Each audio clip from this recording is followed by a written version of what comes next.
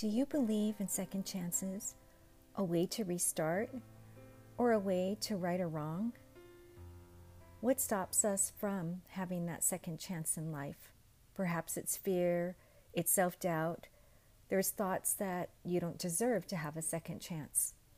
However, history teaches us that there are many people, whether they're celebrities or sports figures or ordinary people, who have actually restarted and given themselves a second chance.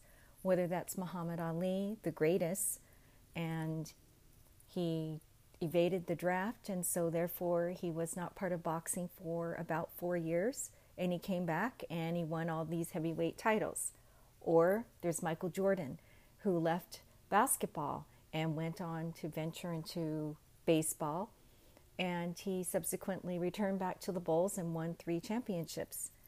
Now, perhaps you're not an athlete like me, just an ordinary person, and you want to try something new, or you want to restart, or perhaps you just want a second chance at something that you failed at, or you perceive that you failed at. You didn't actually attempt. And so perhaps now is the right time to get restarted.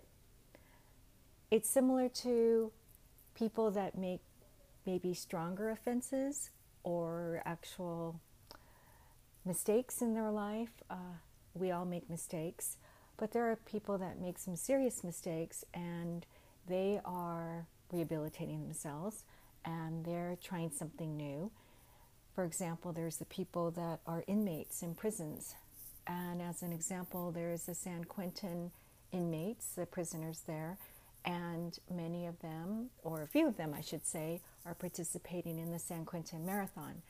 And that's really a way for them to rediscover themselves and to push themselves into something that they would not have thought that they could do.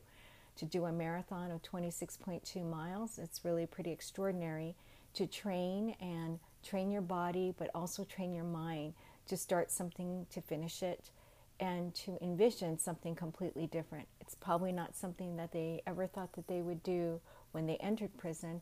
And while they're in prison, what a great thing to do to exercise their mind as well as their body. Some of them may never leave San Quentin, so it's not necessarily that they are going to leave and become an athlete after that or something to that effect, but it provides them the freedom and it's providing them an opportunity to rethink who they are and what they can be.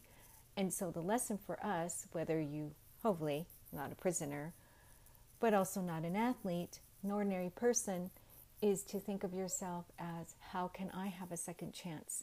A second chance at maybe a new career, a second chance at a relationship that needs to be mended, a second chance at doing a hobby or some sort of interest that you always wanted to do. It's maybe not necessarily, specifically, a second chance. It's actually trying something differently, training your mind to think of envisioning a new way or a new method or a new person that you can be. I think everyone should think of themselves in that manner, that they don't need to be stuck in a rut and they can think of themselves as perhaps someone different and try something new.